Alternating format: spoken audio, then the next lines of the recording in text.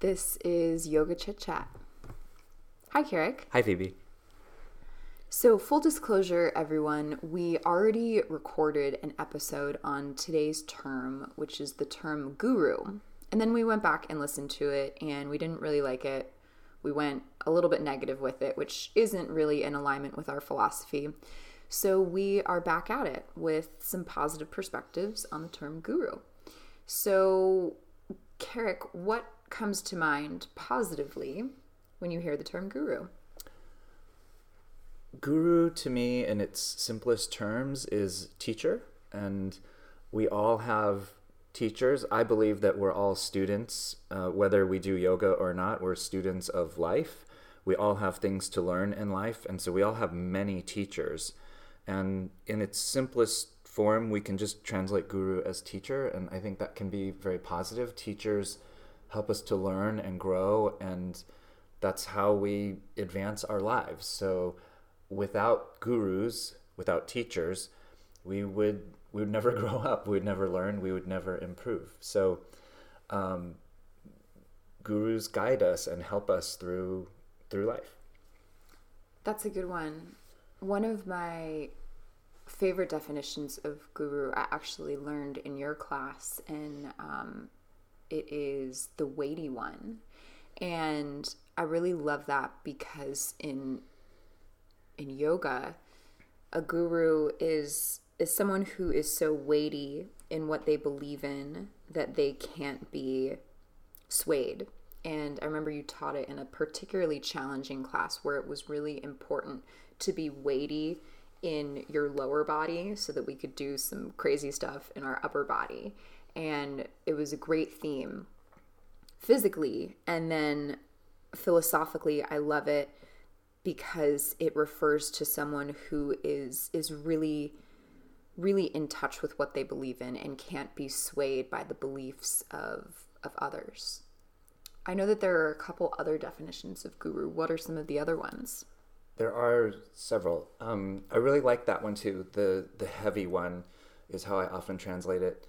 And the typical example that I've been given over the years, I've heard this analogy a couple of times, several times, is if you have like a big king-size bed and we threw a bunch of sports balls on the bed, volleyballs, baseballs, golf balls, basketballs, and then we took one bowling ball and put that bowling ball in the center of the king-size bed, all of the other balls would roll towards that bowling ball. They would all be attracted to the bowling ball because of its weight.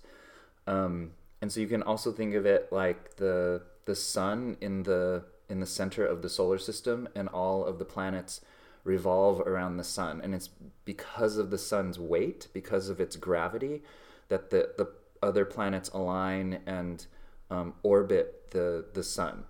And so the weight of the guru, like as you said, keeps the guru from being swayed or pulled in different directions. The guru is so knowledgeable and so grounded in the philosophy or in the teachings that the guru doesn't need to go and off and do something else or try something else or find something else. The guru knows that the practices and the principles and the teachings of the guru are good. And then I do want to point out that it's not the guru being set in his or her ways is not to say that the guru is not open to other ideas. It's not that they're like stubborn or pig-headed and that's why they're unwilling to change. The heaviness is really this grounded quality.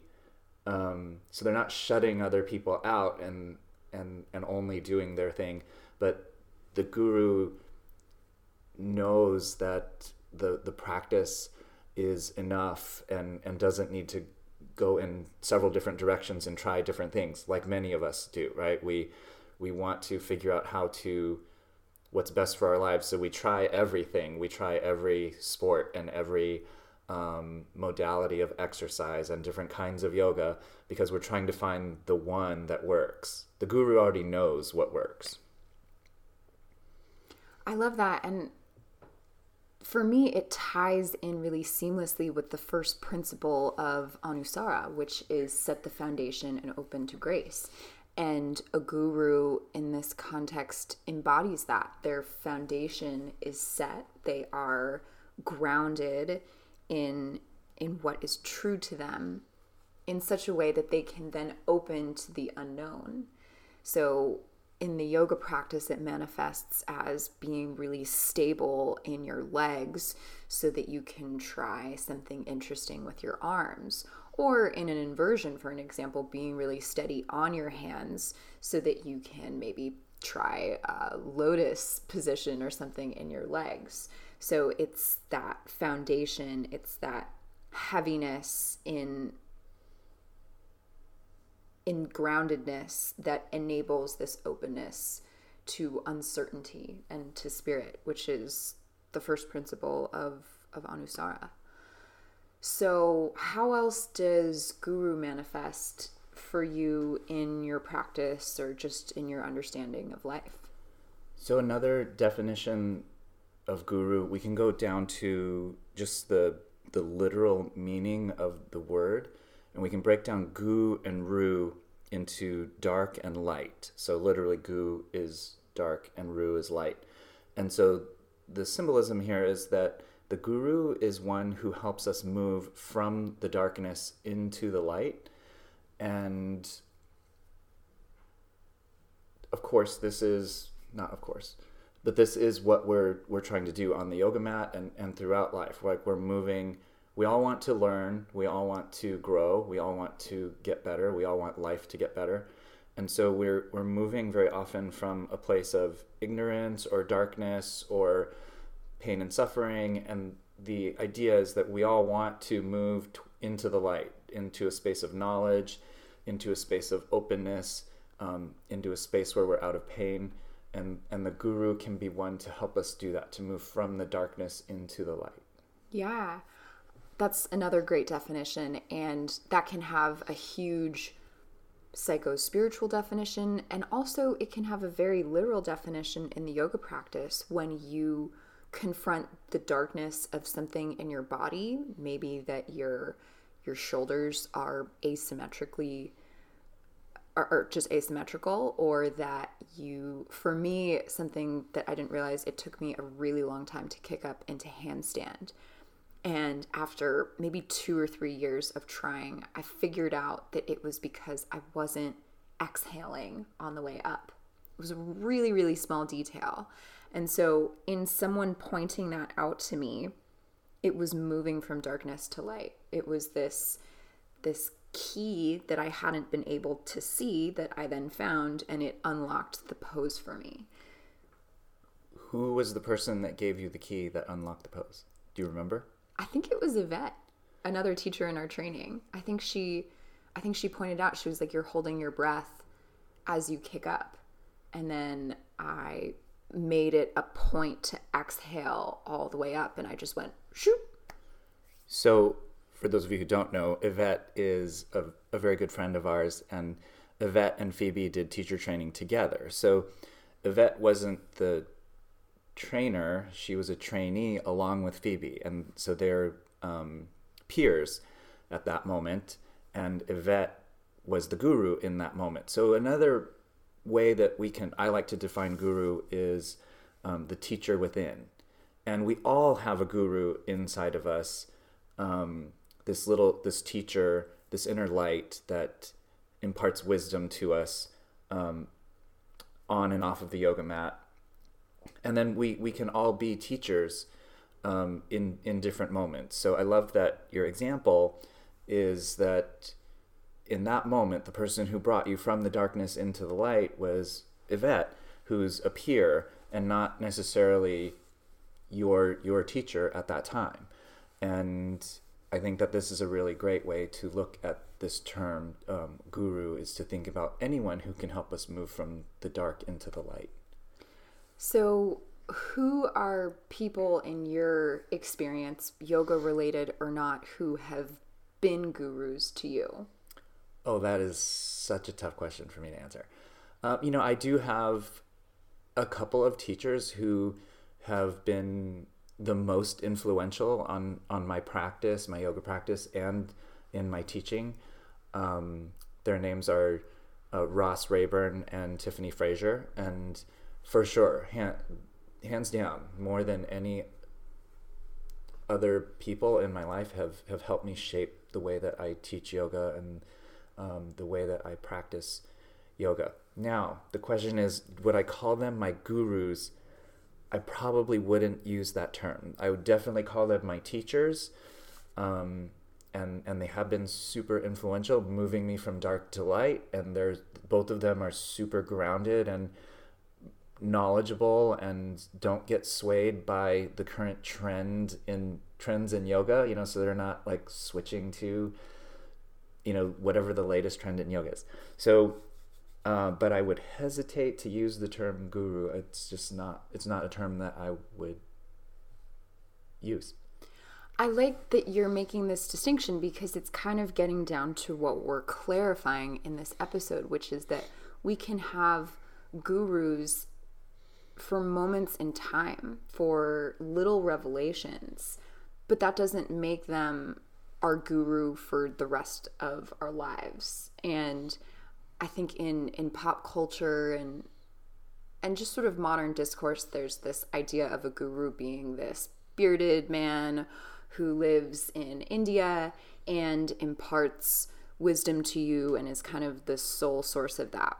But here's the thing. In my experience, I've had many gurus, and sometimes it's been from pretty negative situations. Someone has brought me from darkness to light by showing me something in a sort of unfavorable way.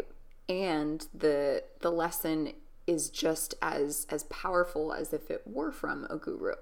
So you can have a guru be someone who is rude to you, who brings a dark truth about yourself into the light, maybe in realizing that you were rude to them or something like that.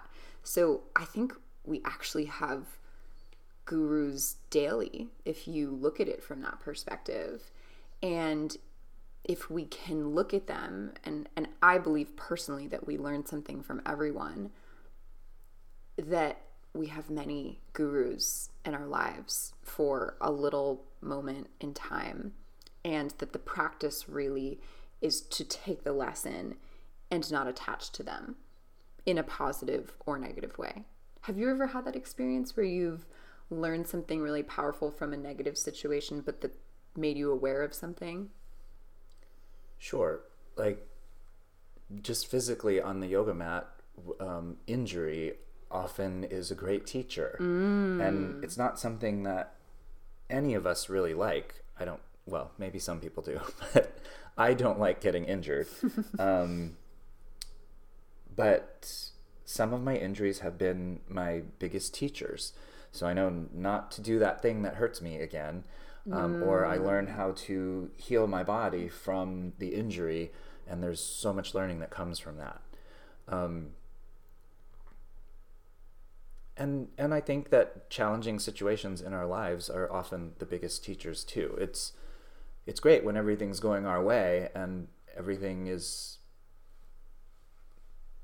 falling into place. And it sucks when we hit a rough patch, but it's often from the most difficult and trying times that we learn and grow the most. And because those trying times are the darkness, and then to get out of it, to come back to equilibrium or even expand again to be happy, to move into the light, that's the guru experience, if we want to call it that. I appreciate that, because it makes painful and challenging moments lessons instead of just these isolated negative incidents, which is really powerful. And if we can look at times when things aren't going our way as a guru, in a sense, then we learn from them. We get a little bit smarter. I am a business owner and have had many guru situations where I've learned from them really powerfully. When I first started my business, I marketed myself as someone who just did marketing and didn't really clarify what that was. And I didn't get any work for 6 months.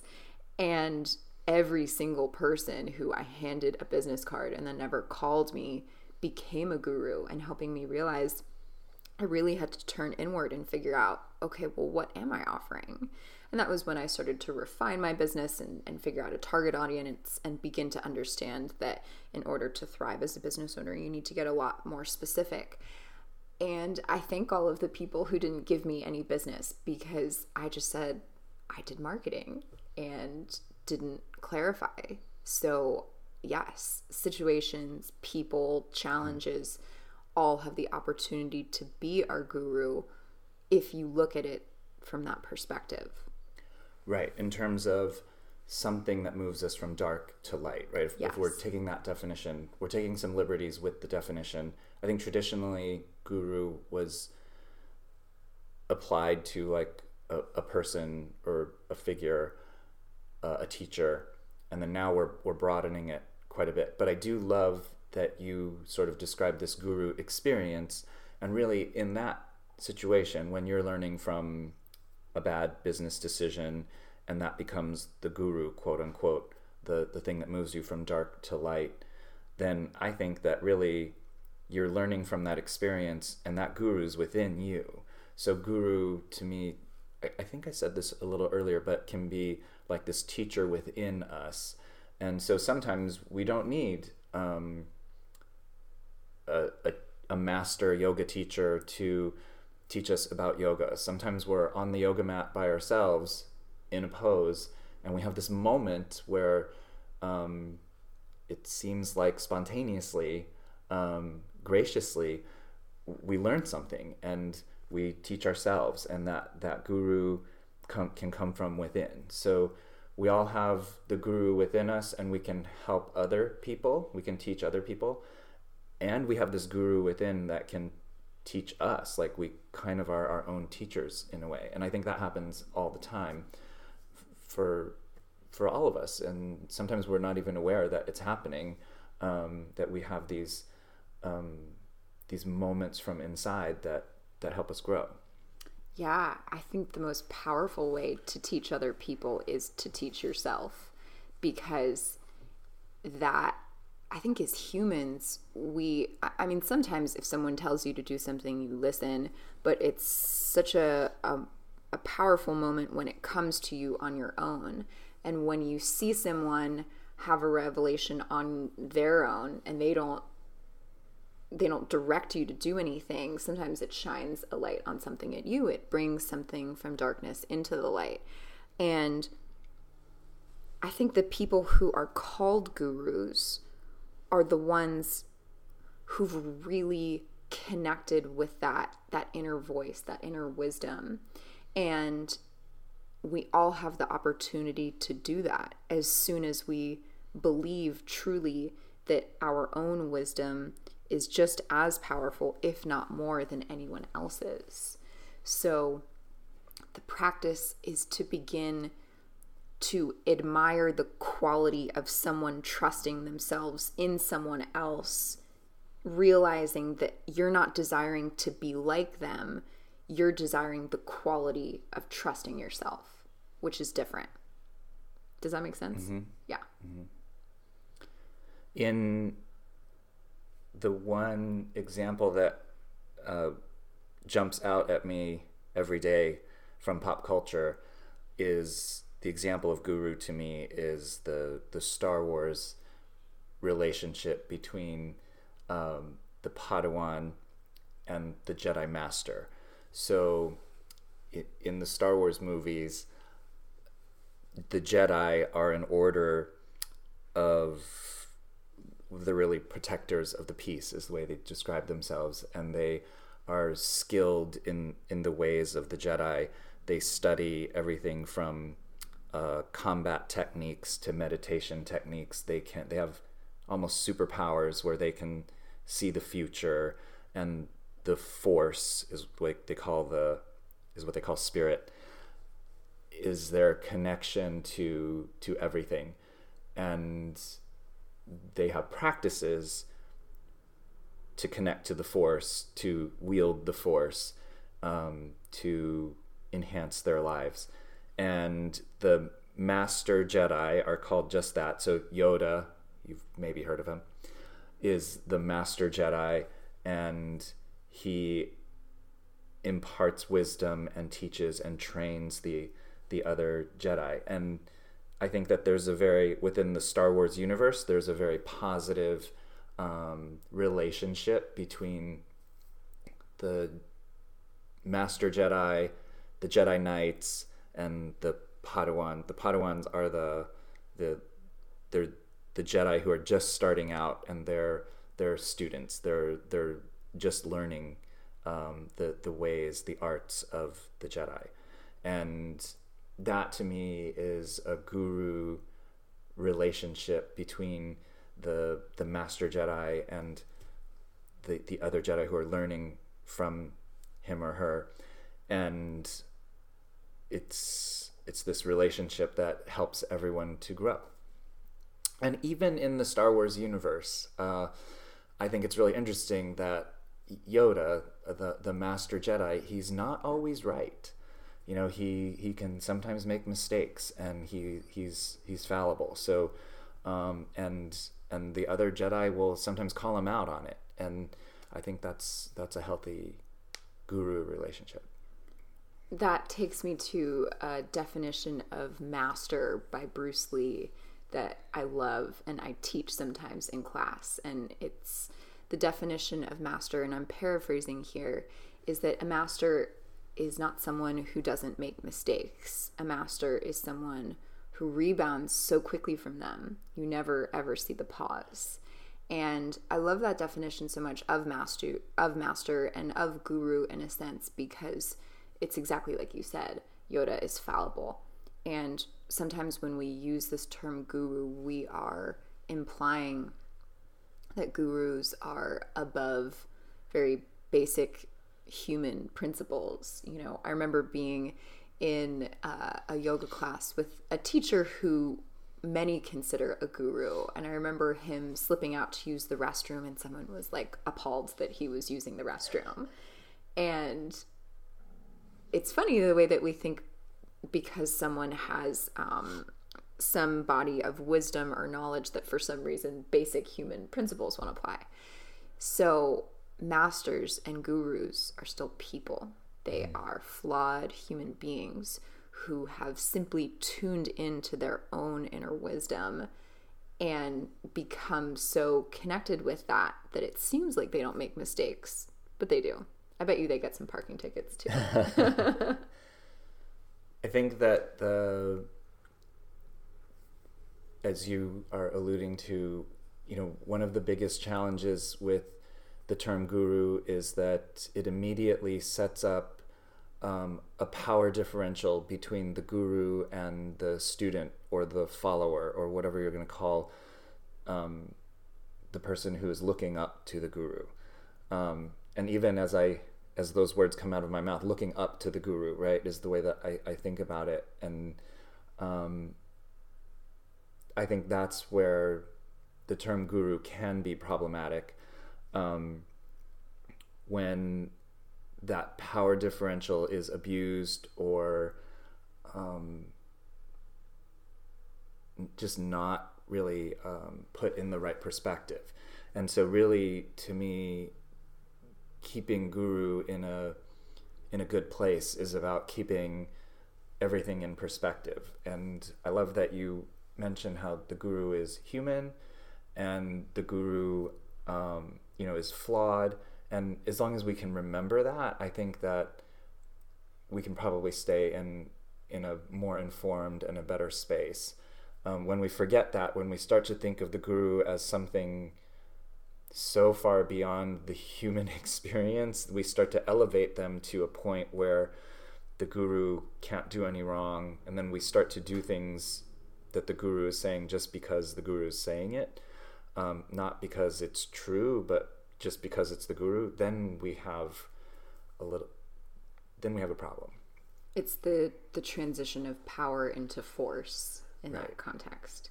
Yeah, so to pan out a little bit from yoga, so one of my favorite entrepreneurs who I really look up to is Sarah Blakely. If you don't know who she is, she's the founder of Spanx. She is the first female self-made billionaire, and she is someone I aspire to be like. I really, really admire her. And she is so real about her humanness. Her story is amazing. You know, she used to sell fax machines for a really long time, and she made dozens of mistakes, talks about those mistakes, and then came up with this product. And now her social media presence and her marketing content, and even her product, when you think about it, is about embracing your flaws. You know, Spanx is this garment that makes your body look a little bit smoother, because as women, we have bumps and lumps that need a little bit of smoothing. And so for me, she is someone who I look to as a guru, not because she is better than me. I mean, she's certainly wealthier than me, but because she has become so connected with who she is. She's really goofy. She doesn't take herself seriously, and she's a billionaire. So she's doing something right. And so in her, I see the connection that I desire to have with myself to be able to flourish as a business owner. Right. So in your example, the guru is connected to something very deeply. That something, I would argue, is what I call source, or the universe, or spirit. So she's connected. She's got like a direct line to something really good. And what you see in her, why you admire her, is you want to have a similar connection, right? Connection to source, connection to wisdom, or whatever you want to call it. And I think that's really what we all want. Is we're looking for a guru who is not someone just to tell us what to do, but someone who knows what they're doing and has this path, and then we have the opportunity to connect to that as well. So the guru is not necessarily imparting power or something directly to us. The guru is getting their knowledge and wisdom from the same source that we're trying to connect to. Exactly right. So I don't want to create undergarments. I want to create the type of transparency and vulnerability that Sarah Blakely has, because she has this connection. And I think that's the way to look to other people of influence. There are many people who are considered gurus in the business world or politically, and so we're here to remind you that those people are no different from you. They are flawed human beings who have established a connection with themselves and have become so resilient in the face of mistakes that it seems like they don't make any mistakes, but they do, just like all of us.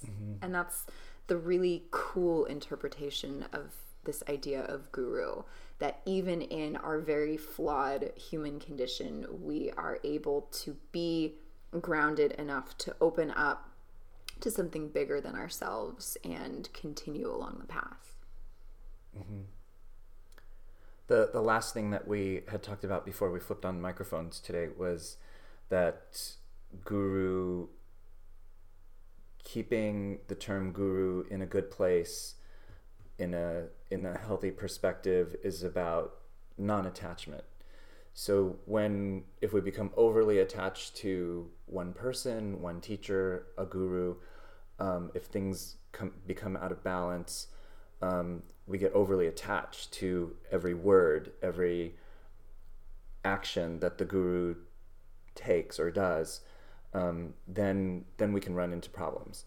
And if we're able to pull back and look at the big perspective, remember the humanness, remember that the guru can be flawed, and likely is, then we can continue to have a healthy relationship with the guru, and the guru can continue to pull us into the light. Right. Gurus have bad days. So if we're so attached to one person and they're having a bad day, then by that logic, then we're going to have a bad day. Right. But by becoming our own gurus, we control that type of connection. And one of the most fundamental truths of the human experience is that we can't control anyone else. And we shouldn't be controlled by anyone else. So in that, we leave you with the idea of really becoming your own guru, of being a master and being as connected with your own inner wisdom as you are to your flaws and your darkness, because that is part of a guru as well. The first syllable means darkness. And I think just having healthy relationships with